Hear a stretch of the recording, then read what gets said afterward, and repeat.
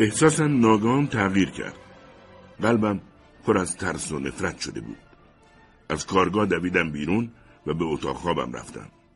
ساعتی بعد متوجه شدم هیولای مهیبی که ساخته بودم جلوی چشمم ایستاده است و با چیزی که قرار بود چشمایش باشد صاف به من زل زده است. چانه‌اش جنبید و صداهای نامفهومی از دهانش بیرون آمد. از توی تختم بیرون پریدم. شاید داشت با من حرف میزد، اما آنقدر ترسیده بودم که نمیتوانستم گوش بدهم. دستش را دراز کرد، انگار میخواست بگیردم. از دستش در رفتم و از پله‌ها پایین دویدم. بقیه شب را توی حیاط پهلوی خانه گذراندم. دلواپس و ترس خورده بودم.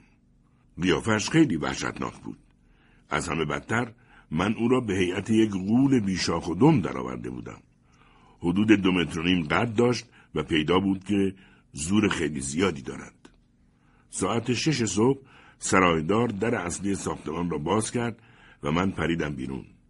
از این خیابان با آن خیابان می رفتم و هر لحظه منتظر بودم آن موجود را در هر گوشه‌ای ببینم. جرأت نمی کردم به خانه‌ام برگردم. سرانجام سر از کاروانسرای مرکزی انگلشتاد درآوردم که ایستگاه کالسکه ها هم هست. در همین لحظه کالسکه‌ای از سوئیس آمد و دوست و همکلاسی قدیمیم هنری کلوروال را دیدم. تا مرا دید گفت از دیدنم خیلی خوشحالم. ولی چه خبر شده؟ لباسایت همه خیسند و حالت هم مثل اینکه خیلی بد است. به او گفتم درگیر کار بودم.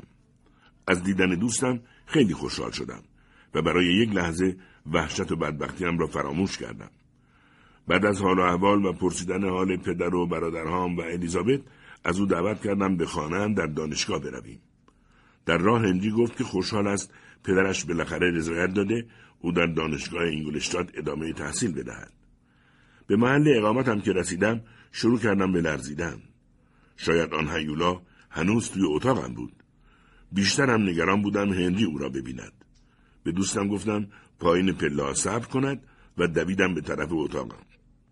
پشت در کمی مردد ماندم و پشتم لرزید. بعد با سرعت در را باز کردم. اما خوشبختانه کسی آنجا نبود. در تمام طول صرف صبحانه بالا و پایین میپریدم و میخندیدم. هنری اولش بدش نیامد، ولی بعد از مدتی نگاهم کرد و نگران گفت تو رو به خدا چی شده؟ چرا اینطور میخندی؟ انگار حالت خوب نیست. فریاد زدم از من نپرس و با دست جلوی چشمام را گرفتم. یک لحظه فکر کردم آن هیولای وحشتناک را میبینم. داد زدم نجاتم بدهید. بعد سرم گیج رفت و افتادم روی زمین. این نقطه آغاز یک بیماری طولانی بود. چند ماه تب داشتم و بستری بودم.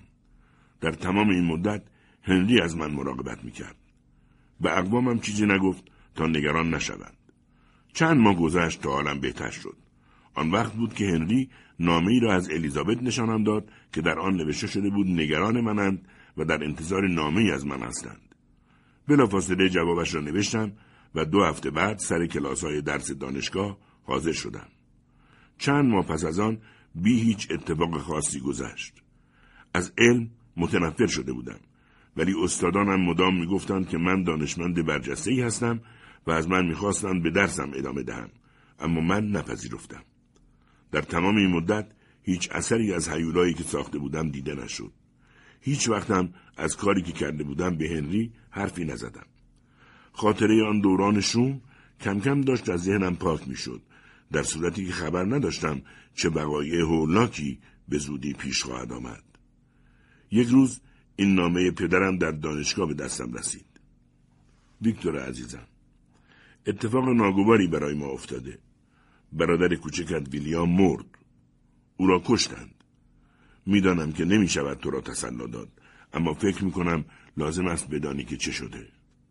3 شنبه گذشته من و الیزابت و 2 برادرت ارنست و ویلیام رفته بودیم کنار دریاچه قدم بزنیم.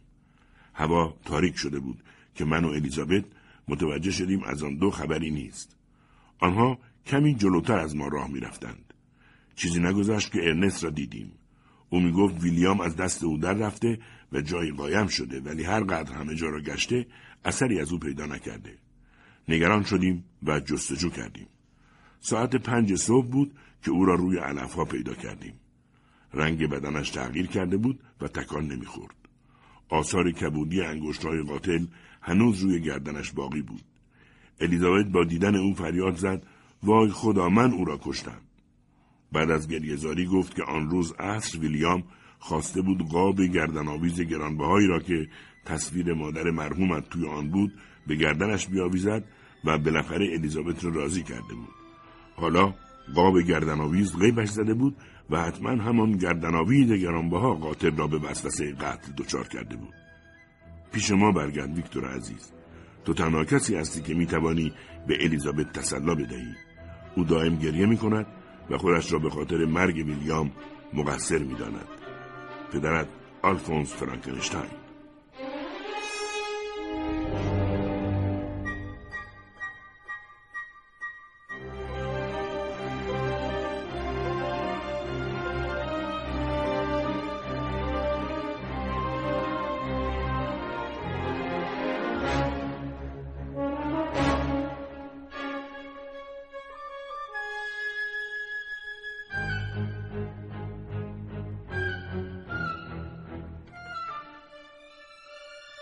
هنری وقتی از مفاد نامه مطلع شد به شدت ناراحت شد و من به او گفتم که لازم است سریع پیش آنها بروم.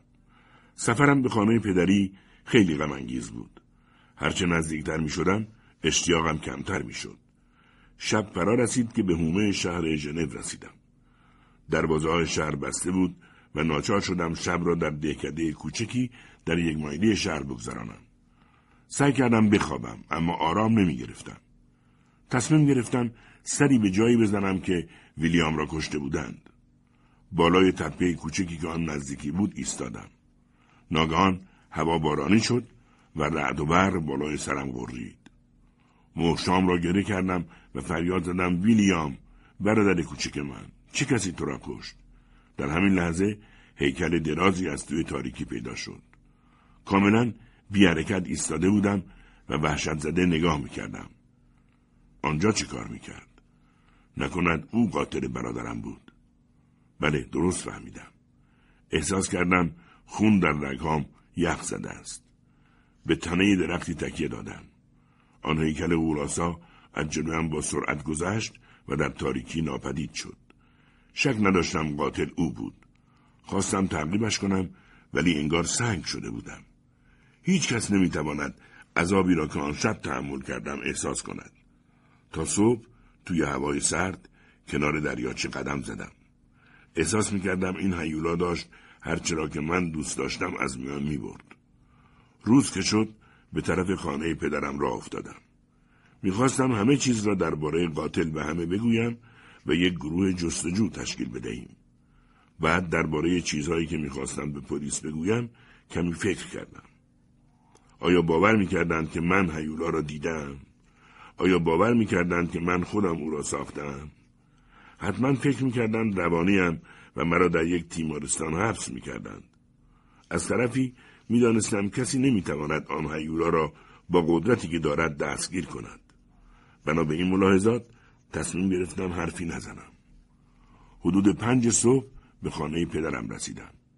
یک راست به طبقه بالا رفتم. آنجا ارنست را دیدم. برادرم به من گفت قاتل را پیدا کردند.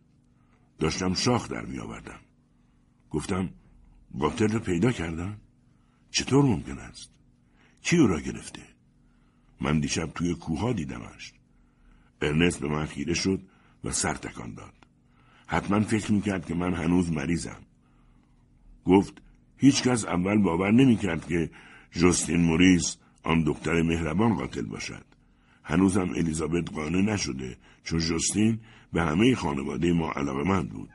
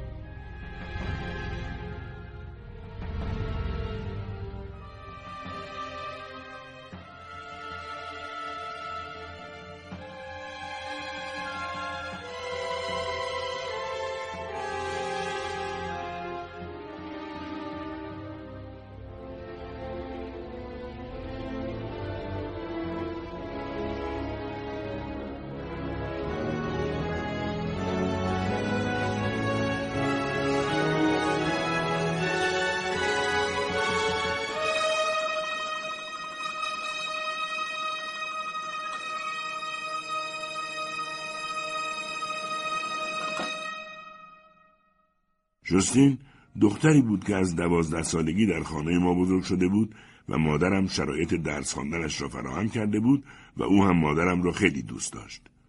شنیده بودم بعد از مرگ مادرم خیلی ناراحت شده بود. بعد هم مادر و برادرها و خواهرای خودش هم یکی یکی مرده بودند و عذاب او را بیشتر کرده بودند. وحشت زده فریاد زدم اشتباه شده، من که باور نمی کنم. برادرم گفت چندین دلیل کشف شده که همه را قانع کرده او قاتل است. رفتارش هم غیر عادی بوده و امروز قرار است محاکمه‌اش کنند. ارنست تعریف کرد که صبح روزی که جسد ویلیام را پیدا کردند حال جوستین خیلی بد شد و چند روز در بستر ماند. توی آن مدت یکی از خدمتکارها تصادفاً لباسی را که جوستین شب واقعه پوشیده بود جابجا کرد و آن گردن‌آویزی که ویلیام به گردن داشت از توی لباس افتاد زمین. خدمتکار بدون اینکه چیزی به کسی بگوید یک راست پیش پلیس رفت و قضیه را گفت. آنها متهمش کردند به قتل و دستگیرش کردند. جوستین هیچ توضیحی نتوانست بدهد و همین کار را بدتر کرد.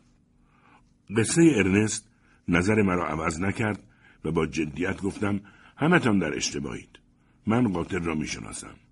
جوستین بیچاره بیگناه است. در این لحظه پدرم وارد شد. قیافه‌اش بدجور در هم شکسته شده بود. خیلی تلاش کرد که با من خوشوبش کند. اما ارنست سریع گفت بابا، ویکتور میدونه قاتل کیه.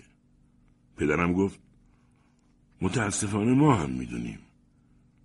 با اینکه من اصلا دلم نمیخواست بدونم که این همه شرارت در وجود کسی است که این همه دوستش داشتیم. در این لحظه الیزابت هم وارد شد. با مهربانی به من خوش آمد گفت و اضافه کرد تو شاید بدونی که چطور باید از جوستین بیگناه دفاع کرد. من به بیگناهی او ایمان دارم. اگر او رو گناهکار تشخیص بدن و اعدامش کنن دیگه معلوم نیست که چه خاکی باید به سرم بریزن. گفتم من هم کاملا مطمئنم که او بیگناهه. ولی درباره هیولا نمیتوانستم حرفی بزنم. حتما او هم حرفم را باور نمیکرد. پدرم دست الیزابت را گرفت و گفت اگه این دختر واقعا بیگناه باشه توی دادگاه معلوم میشه. ما همگی در جلسه محاکمه جوستین حاضر بودیم. با تمام وجود دلم میخواست فریاد بزنم که قاتل منم. اما همه میدانستند که زمان جنایت من در ژنو نبودم. جوستین توضیح داد که در شب واقعه پیش عمه‌اش بوده. در راه برگشت مردی به او گفته پسری به نام ویلیام گم شده. او هم ساعتها دنبال ویلیام گشته و وقتی خواسته به شهر وارد شود دروازه ها بسته بوده و ناچار شده در یک انبار علوفه شب را بگذراند. فردا صبح یک زن روستایی او را در حالی دیده که در اطراف محل قتل پرسه می‌زده. جوستین گفت می‌داند که وضعیت مشکوکی داشته اما بیگناه است.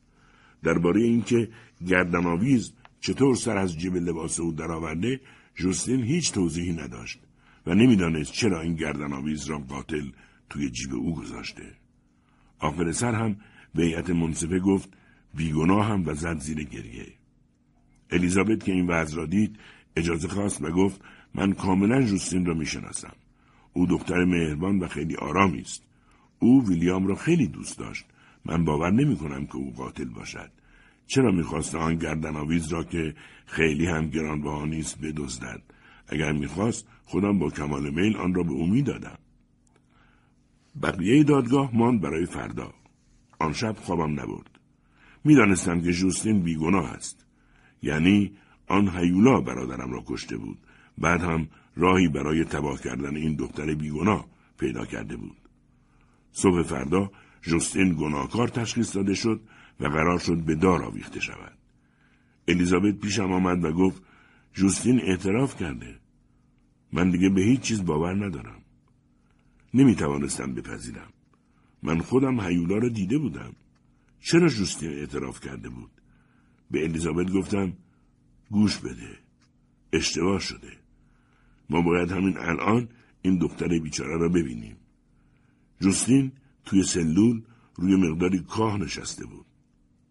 هر دو دستش را با زنجیر بسته بودند و سر زنجیرها به دیوار متصل بود. وحشت کردم. وقتی ما را دید زانو زد و بنا کرد به گریه کردن. الیزابت هم گریه کرد و گفت آه جوستین، چرا این کار را کردی؟ من کاملا مطمئن بودم که تو بیگناهی. آخه چرا این بچه بیچاره را کشتی؟